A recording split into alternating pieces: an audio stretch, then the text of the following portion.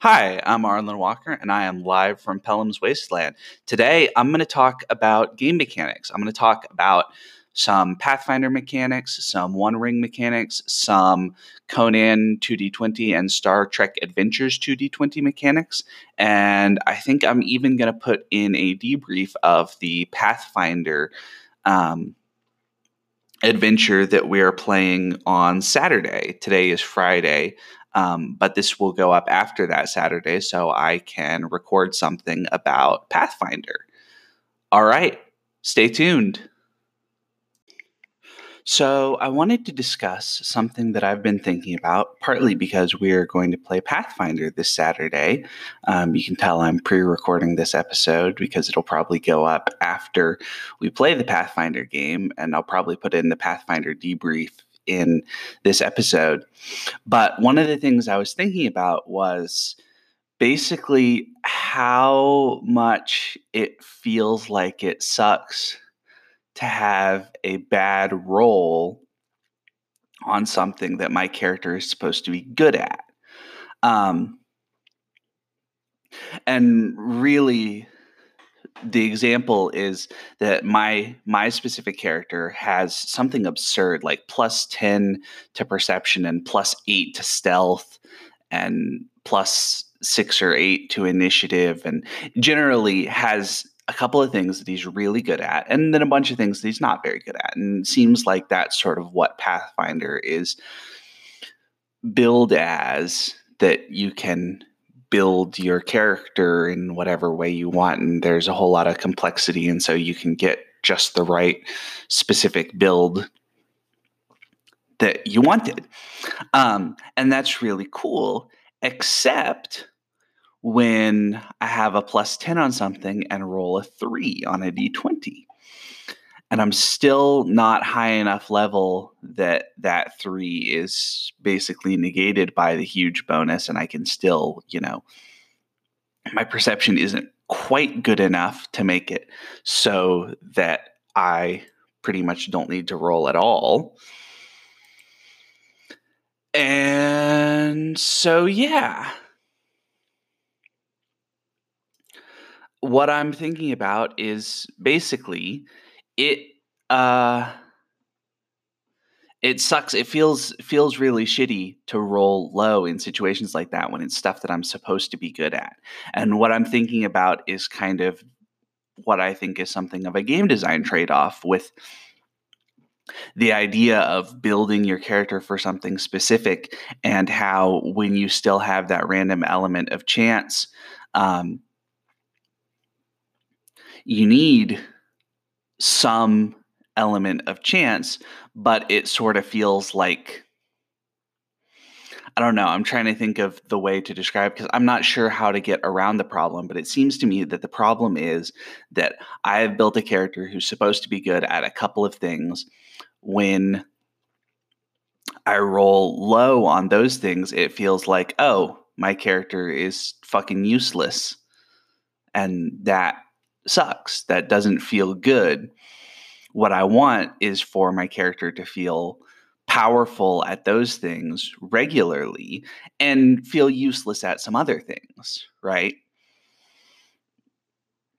So I don't know. I'm comparing that in my mind to something like Astonishing Swordsmen and Sorcerers of Hyperborea, where I really haven't done that character building, and so it doesn't feel as kind of bad when something goes wrong. The only thing that my character is really sort of meant to be good at is hitting people with his sword when he's raging, and that's kind of it in terms of mechanical things that he's supposed to be really good at, and he is really good at that. And in fact, he's so good that he does every once in a while miss, but pretty rarely. And he does roll low, but that sort of feels in combat, that sort of feels more in keeping with how things are supposed to go, that it's okay to miss even when you have a big bonus, because it's combat and I I accept that combat is chaotic and, the no plan survives first contact with the enemy type thing. And that, even if you planned on getting a couple of big hits, no guarantee that you're actually going to do so. So, where was I? I guess I'm just thinking about specifically for my Pathfinder character who is not really min-maxed so much as just good at a couple of specific things. He's good at those things. It sucks when I roll low trying to do those things. And I'm wondering what to do about it, because one of the things I'm thinking about is I'm comparing it in my mind to other systems and how other systems work. And for instance, the way that the One Ring works, where when you're good at something that doesn't equate to flat bonuses, it equates to more chances at success, right? Because you roll more six-sided dice with your high skill. And that it seems to me is a different philosophy than a flat bonus. It's sort of easier to be okay with the idea that my character, who is supposed to be pretty skilled at something, might just fuck it up and not do it well, when it feels like what I get for being good at something is more chances to do well and not a flat bonus. I guess what I'm saying is it feels really shitty to roll a 3 on a d20 when I've got a plus 10 to something and feel like, oops, I've got this huge bonus, but it still doesn't matter. As opposed to if what it was rolling advantage on that same d20, it would still suck to roll 2 3s, but it would feel a little different. And I'm not sure why it would feel different. Somehow it would feel more like it's okay to fail when what you get is more chances and not a flat bonus. And I'm not sure why. I'm kind of wondering about that. Because it seems to me, thinking about kind of game design and all of that sort of stuff, that is something that we ought to think about, is how do we create interesting failure that is interesting and exciting and is engaging, right? So one of the ideas is failing forward. Failing forward being the basic idea that when a character fails at something, that doesn't actually prevent them from making progression through the story or the narrative or whatever is happening. What it does is it costs them something that it wouldn't have cost them otherwise, right? So failing forward, like the idea, yes, you get through the trap, but you take 3 hit point damage, as a really simple concept, right? It costs something to get through. And I think that's a good model just in general. Failing forward creates a more engaging story. Failing forward is good. Having more chances at something based on being good at it seems to me to be another good model, that you don't necessarily have that flat bonus that's still dependent on one die roll, because that's what it feels like, I guess, is you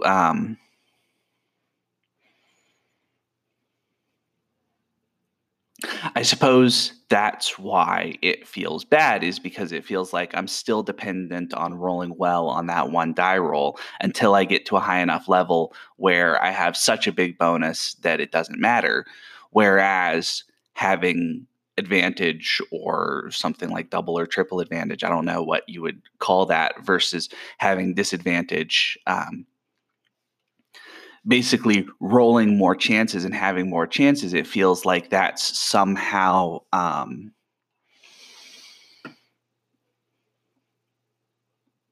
not fair, although sort of. Somehow that seems to me to I guess make sort of logical sense within the context of the story to be an element of verisimilitude. Um, that what you get by getting skillful at something is not a big flat bonus, but more chances to do something, and that somehow it feels like that reflects being skillful at something better to me. Um, and that may be just me. That may be just reflective of the sort of games that I like. But I know there are a number of games that have things like that, and that it seems like that. Even in Astonishing Swordsman and Sorcerers of Hyperborea, one of the cool things when I go into Rage is that my attack rate, Jason's attack rate, becomes 5-2, which is 5 attacks every 2 full rounds of combat.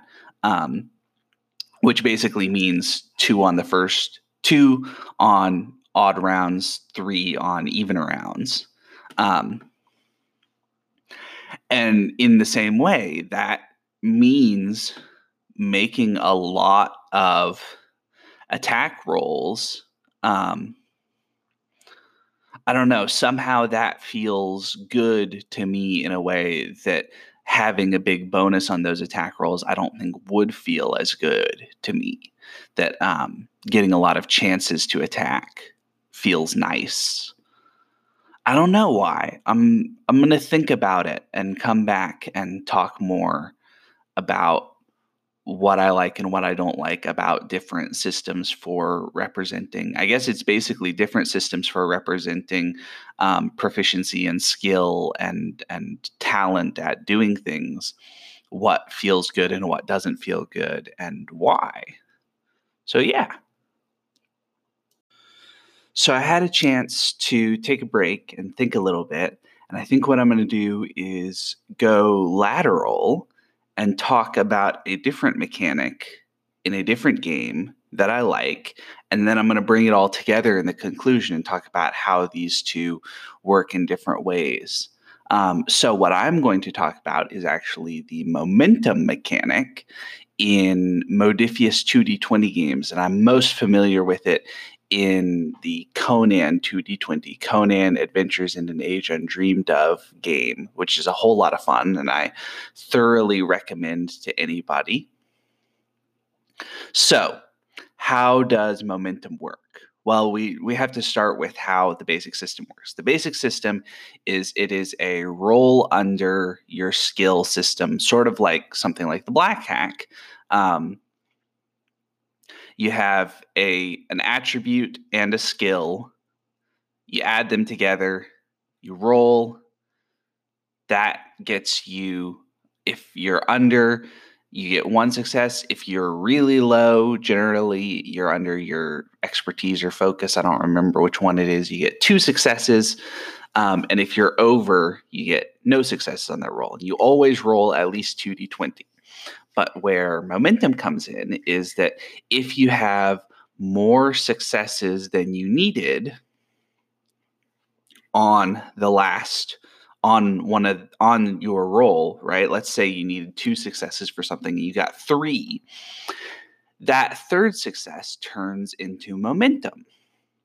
And what momentum is used for is for a number of things. It's used for things like adding special abilities on attacks and all sorts of stuff. But at its core, what it's really most used for is for adding an extra d20 when you roll your action.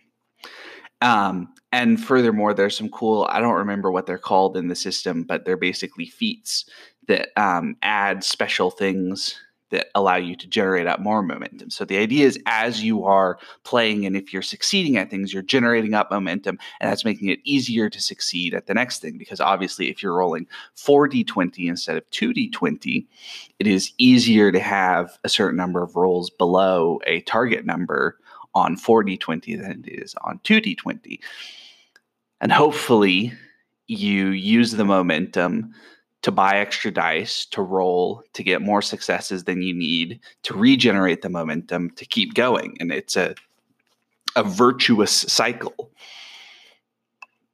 So, what do I like about the system? Well, there are a couple things that I really like about momentum. The first off is just quite simply the way that it creates pacing. It naturally creates an arc. As you start off with low momentum and are relatively weaker and vulnerable and not able to do as many things, and then this is especially true in fights, as you build up momentum and essentially get stronger and more powerful and are using it all up and get to the end and complete it, and then the momentum dies down, it creates a really natural build up and climax arc to a lot of extended scenes. And that's really cool. That by itself is really neat. There's some other stuff that I like about it. I like the way that it works to tie in to my discussion of flat bonuses versus multiple rolls. I like the fact that it gives you multiple rolls rather than just a flat bonus. It seems like to me, that just clicks in my mind. That makes sense as, oh, I am, putting in extra effort. And so I'm rolling 4d20 instead of 2d20. And I'm rolling 4d20 instead of 2d20, as opposed to, well, I'm rolling 1d20 plus 5 instead of 1d20 plus 1, right?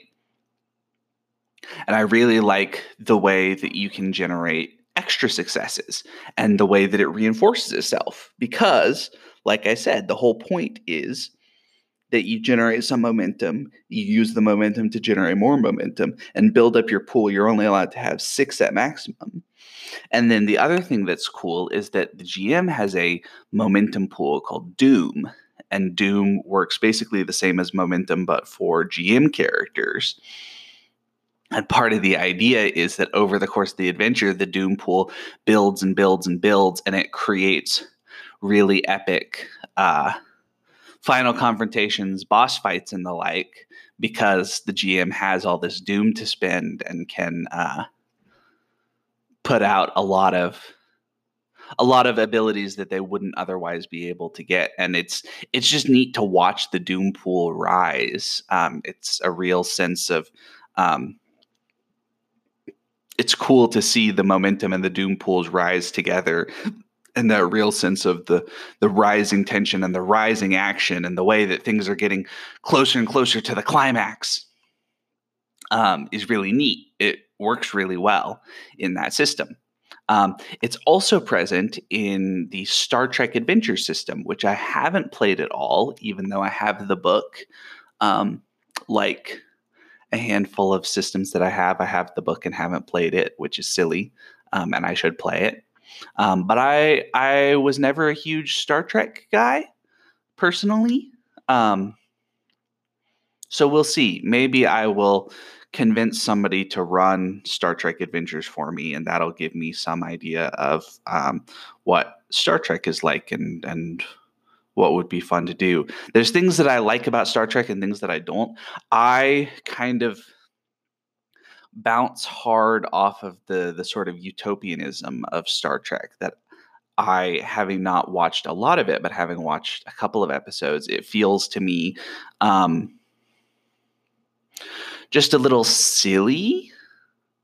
I don't know. Something about it rubs me the wrong way. This kind of utopian future, everybody is happy and we've solved a whole bunch of the problems. And that is kind of cool to hope for, but makes to me for somehow the setting rubs me the wrong way. And maybe not all Star Trek is like that. Maybe that's only certain elements of Star Trek that are like that. And I ought to check out other Star Trek. So if you have suggestions for Star Trek that I should check out that won't rub me the wrong way, you should let me know. I watched a little bit of Star Trek Enterprise, and I actually liked the idea that things weren't so utopian. The humans and the Vulcans are kind of opposed to each other and not all getting along, and the sense of discovery in the larger universe is more about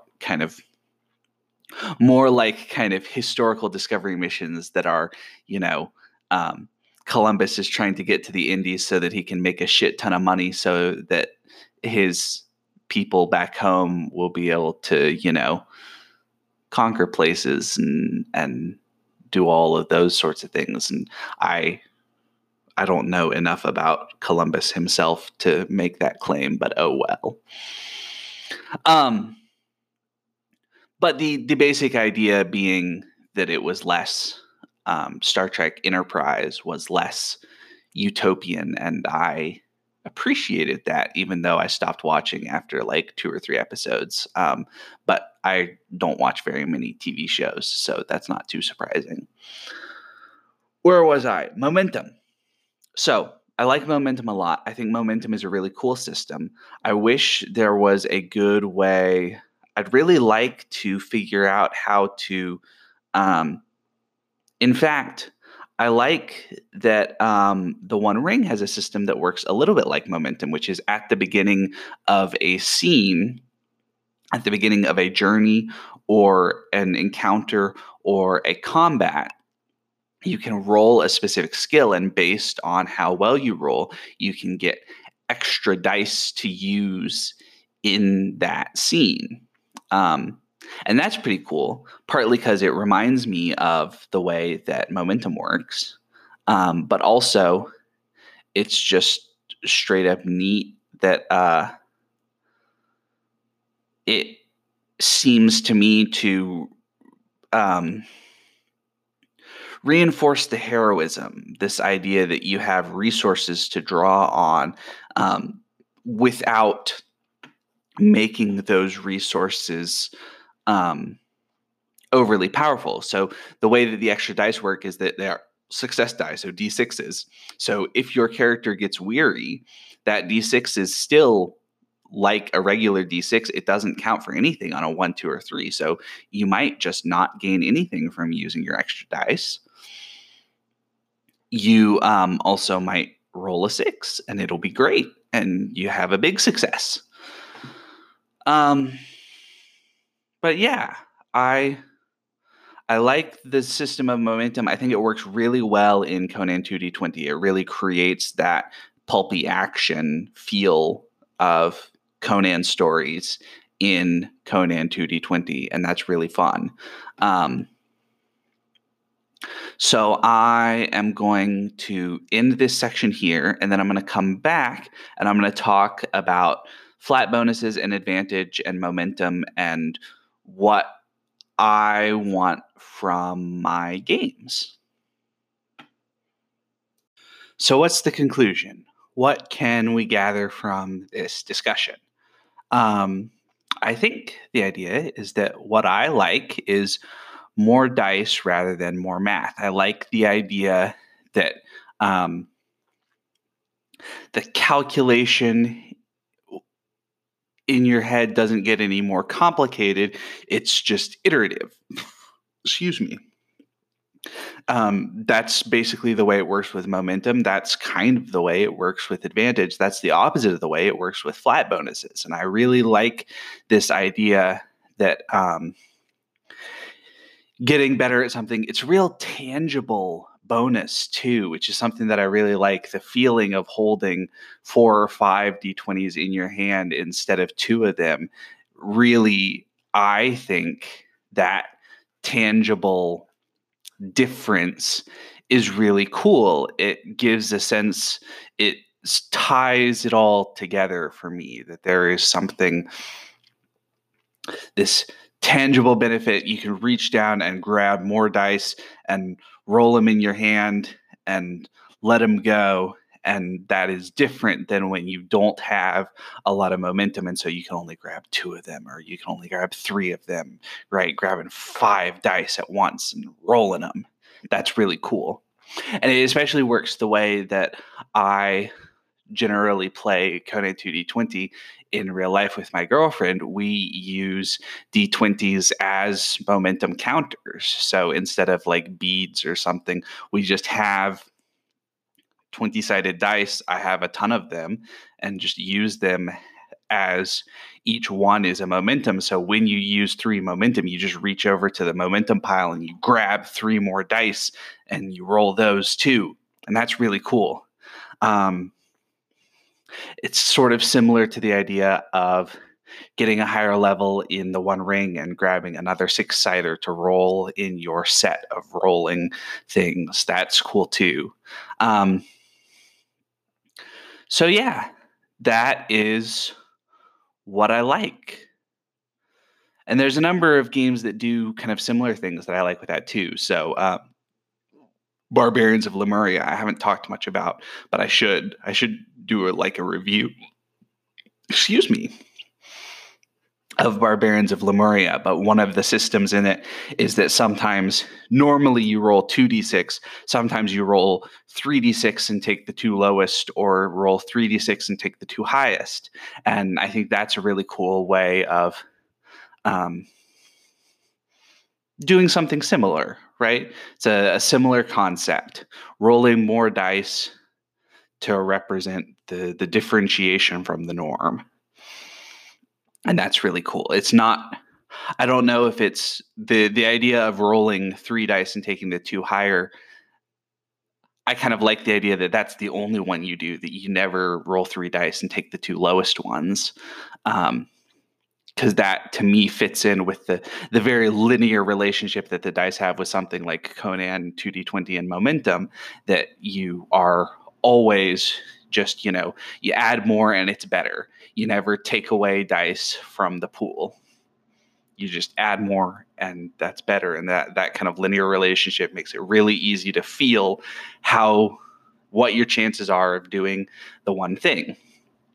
And there's never particularly complicated math. And I say, as someone who, I like to think that I'm pretty math savvy. I took multivariable calculus as a senior in high school. So I know, not impressive to anyone outside of high school, but to me that felt like a big deal. And with a bunch of my friends and all that sort of stuff at the time. But what I was getting at is that I think that doing math at the table often slows down the game to some degree, that doing complicated dice math, what makes that 2d20 system work really well is that you can just look at the character sheet. You can see, this is the number I need to roll under. I'm going to roll it. Here's how many d20s I've got. I'm going to roll it. And you can just look at the results and see pretty much instantly, it's simple addition, +1 or +2 sometimes per die. And then that's what you get. That's your successes. One Ring, not quite as elegant, although I will say one advantage of playing online is that Roll20 will do the math for you. And that's something cool, I feel like, with playing Pathfinder even, that the dice math isn't that bad, or dice math isn't inherently bad, I don't think. I think it can just slow things down at the table a little bit. And so I really like the idea with playing online. When you have the computer can do the math for you. And that's really cool. That, I think, helps speed things along and actually makes it possible to play some of these more complicated systems much more smoothly. And I know some people don't like playing online. Some people do like playing online. I am of the do like playing online camp, definitely. Most of what I play is online. And yeah, I like that the computer can do the math for you. So I'm going to end here. Tomorrow, I'm playing in the Pathfinder game. Hopefully tomorrow afternoon, I will have some time and be able to do a debrief on the Pathfinder game. And that'll let you know sort of what I thought about the next episode. And that'll be the first time that I've done 2 debriefs for one campaign, which is cool. So you'll get some sense, or I will get some sense of the progression between the different sessions. All right, stay tuned. So, a couple days later, and I have played Pathfinder. And I thought I would talk about, do the debrief on the Pathfinder game. So, Pathfinder was fun. It was, I think, a little more fun than the last time.